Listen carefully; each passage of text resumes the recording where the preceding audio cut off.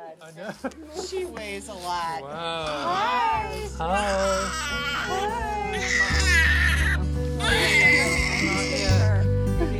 Not you. That's my daughter Margot. Oh, Hi, sweetie. baby. Hi, baby. That was so much work for you Oh, too. honey. Oh, honey. I'm here. Just moments after she was born. Great cry.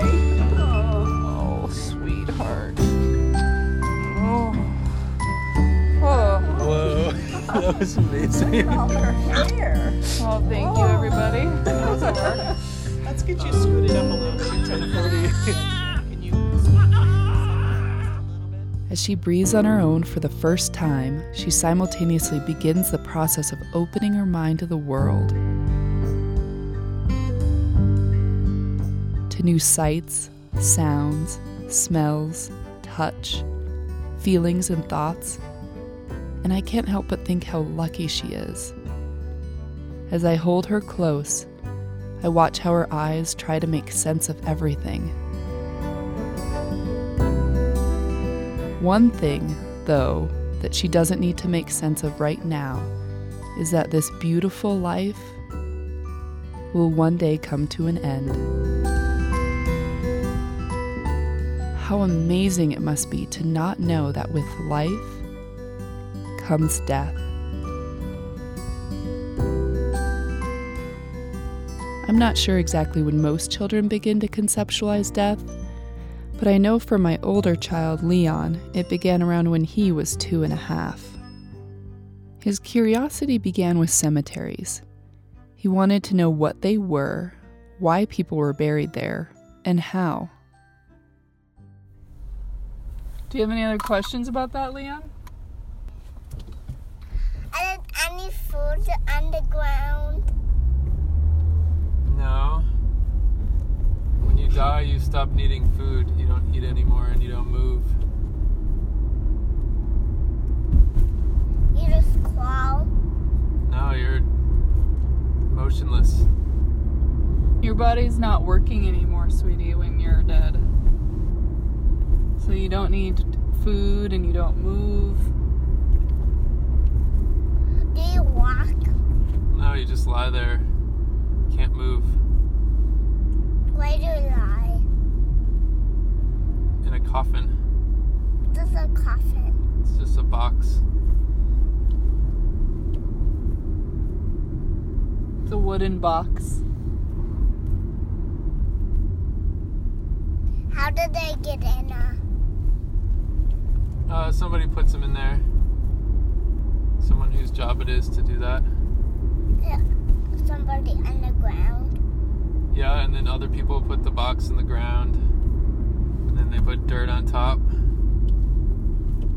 And then it gets out of the head? No, because they're in the box. They're in the coffin. There's the stadium. Yeah. Bucky Badger. As he has gotten older, his questions have only gotten more complex and harder to answer. I said, I don't want you to die. Oh. I don't remember what you said after that. I think But I don't want to die either, and I don't plan on dying for a very long time. Mama, will you come back to life? Probably not. I would love to come back to life, and some people do believe that you come back to life. And that's called reincarnation, but I don't believe that I'll come back to life. Why? Well, because I think that I'll go back to the earth and become part of the soil and help feed the birds and animals, and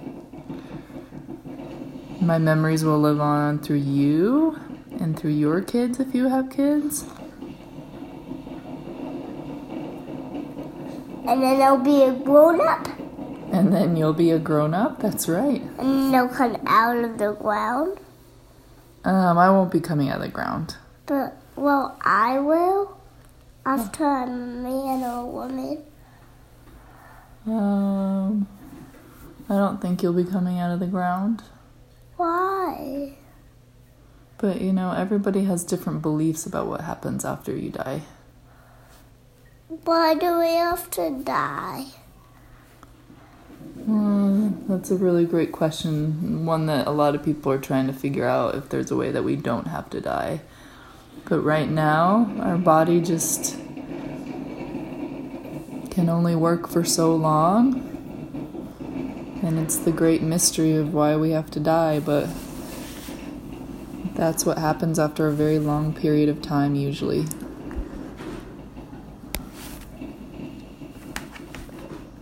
Is this a magnet? Yeah, that's a magnet. Because you stick it? Yeah. You want to go put it on there? And with a global pandemic going on, he knows that people are getting sick and that some of those people are dying. When we talk about what's going on, I want to be honest with him, but I also want to protect him. But listen to how quickly he changes the subject.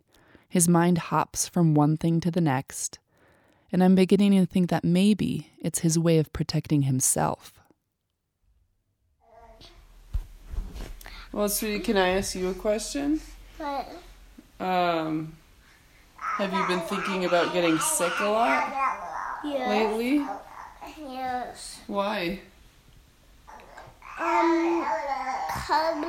I don't want to get die or anything. Is that because we've been talking a lot about the coronavirus? Yeah. Do you have questions about it? Not much, cause I haven't seen much people have the coronavirus. Well, I know it makes us all think about our health a lot, sweetie. And there are a lot of really smart people trying to figure out how to help people with the coronavirus. Mommy, let's put this this can be some music or anything. We can put this on and music. I'm going to do my best to continue to answer all of his questions, encourage them, however dark and uncomfortable they may be, and maybe, just maybe when he is older, talking about death won't be so hard. In my last episode, I mentioned that I wanted to ask several people the same question. Why is it so hard for so many of us to talk about death and dying? I asked friends, family, old coworkers, social workers, a doctor, and a medical ethicist. This is what they shared. Hi, Alex. Thanks for asking this important question about why it's so hard for people to talk about death and dying. I think it's hard because death is inevitable and is shared and common to all of us. Maybe that should make it easier, but I think it's frightening. And perhaps ironically, it may be less frightening if we all talked about it more.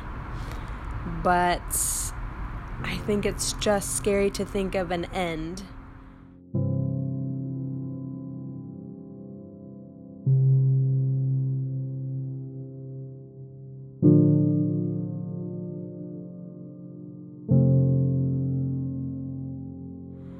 And my wife suggested that also it brings up questions of faith and religion for a lot of people, and that is an uncomfortable topic or space to be in with folks. I know when my mom was near time for hospice, my siblings and I sat down to talk about the DNR paperwork for her. It was the first time that any of us had said out loud to each other our own wishes around even something as simple as, would we want to be cremated or buried?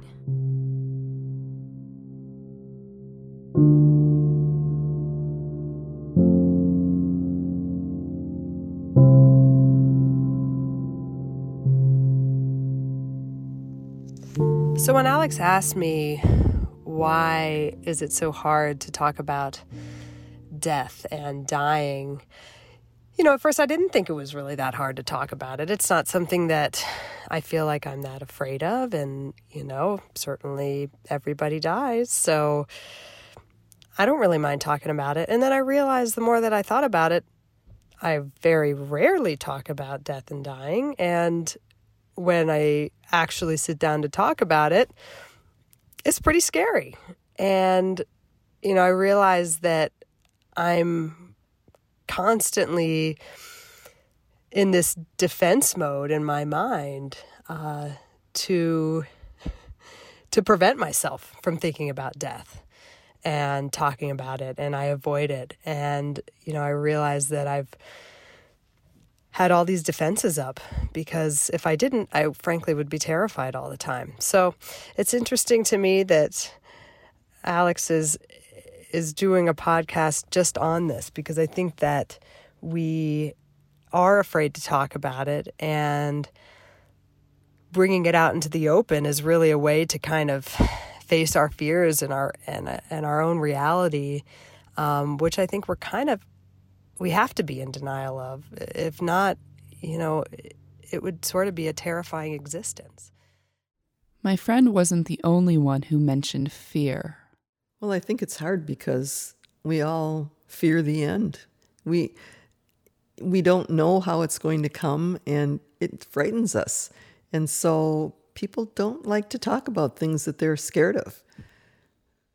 When we don't know how something is going to happen, how do we even find the words to describe how we feel about it, or how we want to talk about it with other people? I think it's hard for us to talk about death and dying because despite all of the advances that we have made in medicine and technology and our ability to prolong life and forestall death, death itself is quite a profound concept and a profound experience. And I think that words fail us when it comes to talking about what death means and this process and this transition between life and death. I think, for those people who have a religious or spiritual grounding in which they can sort of contextualize death and what that means in a particular context, perhaps it's a little bit easier. But for those who don't have that basis for thinking about death, it's very difficult to kind of come to grips with what it all means. And I feel like words sometimes fail us, or they just feel very inadequate or totally trite, or just, unable to really get at what we mean and what we're thinking and feeling when we're facing death. So as a physician, I think about death and dying a lot, not only in patients who've recently passed, but also in the patients that I care for, those who are very ill, or even those who are young, who are years away from dying. But I wonder, and sometimes rarely what happens is that they'll get a new diagnosis that is completely unexpected. And I remember early in my training, the first time I pronounced someone dead and wanting to get it right, but also being very terrified and having it be a really emotional process. And thinking that it wasn't something that was explicitly taught during medical school, which seemed like an error, or maybe that I had missed it. And then also thinking about the training that we've had when we have code status discussions with our patients, and how little training we receive about how to ask those questions about whether they would want CPR if their heart had stopped, or if they would want to die naturally. And hearing about how those questions, the difference in terms of the responses you get depending on how you phrase those questions. Now, with my patients as a primary care physician, I feel like the conversation has shifted around death and dying. I feel like as I've developed relationships with them, I've kind of undergone a transition where the discussion is a lot more personal and emotional. And despite that I'm actually able to serve my patients better as a physician when I'm able to focus on their goals in life, rather than viewing my role as their physician as someone who is viewing death as their enemy. And even if we did have the words, what if speaking those words out loud brought death a little closer to us. This may seem like a silly comparison, but in baseball, when a pitcher's gone a few innings and hasn't given up a hit, everyone in the stadium knows that it's possible he'll throw a no-hitter. But no players or fans will dare to mention it. Why? Because they worry they'll jinx it and somehow cause that pitcher to give up a hit. And I think a similar dynamic is at work with death. We don't want to talk about it because even if it's on our minds, we're worried that our words will be the jinx and somehow speak it into existence. And then, of course, there is the possibility of pain. Death usually means dealing with pain. Pain for the person experiencing death, and pain for our loved ones witnessing the process of death and dealing with the emotional toll of death. Pain and the unknown and the permanency of death make us afraid to face it. The permanency of death is what I don't like. I really love my life, and I feel so lucky for that. But it makes it harder to imagine that all that love I feel will cease to exist one day. Forever. My son put it best. I'm just so happy I don't want to die. You may wonder if it's easy for me to talk about death. After all, I am doing a podcast about it. From an intellectual perspective, yes, I want to talk about it. I want to study it. I want to try and understand it. But I can talk about death in this removed way because I'm not currently facing it. But if I really let myself feel it, feel what I believe will one day be eternal darkness, I might start crying and not be able to stop. So how did we get here? How did it become so hard for our culture to talk about it? I think we're not socialized in our culture to talk about things like death, and we're removed from it in the way that we live and the way that we build community. People end up in places that are separate from us during the time that they're coming to end of life, often, which could be a hospital, it could be a skilled nursing facility. You can still be close to people, they can still be their living settings at that time, and they can be receiving hospice, but I think most of us are very removed from the actual process of watching someone come to end of life or being with someone at the end of life. So if we did talk about death more and spent more time around people who are dying, would it be easier for us to face our own inevitable death? A lot of people are probably afraid to talk about dying because they're anxious about the subject and they don't want to be more anxious. But if they just talked about it more, then they would be less anxious, perhaps. I guess we can't know without trying. In the next episode, I interview Glenn Buckland. He has a terminal diagnosis of plasma cell leukemia. I ask him about how he is processing everything, including how he is coping with being high risk during a time when the coronavirus is spreading fast. He's taking practical steps to take care of himself and others, but he's also choosing to focus on what good might come out of all of this.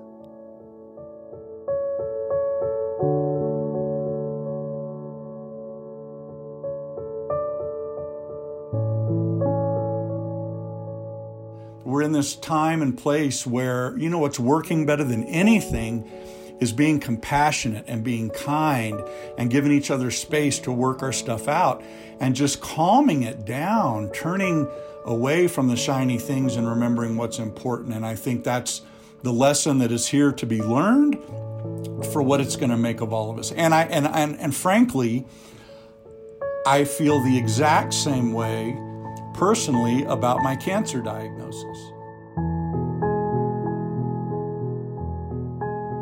Listen to more of that interview in the next episode. And until then, please take good care of yourself.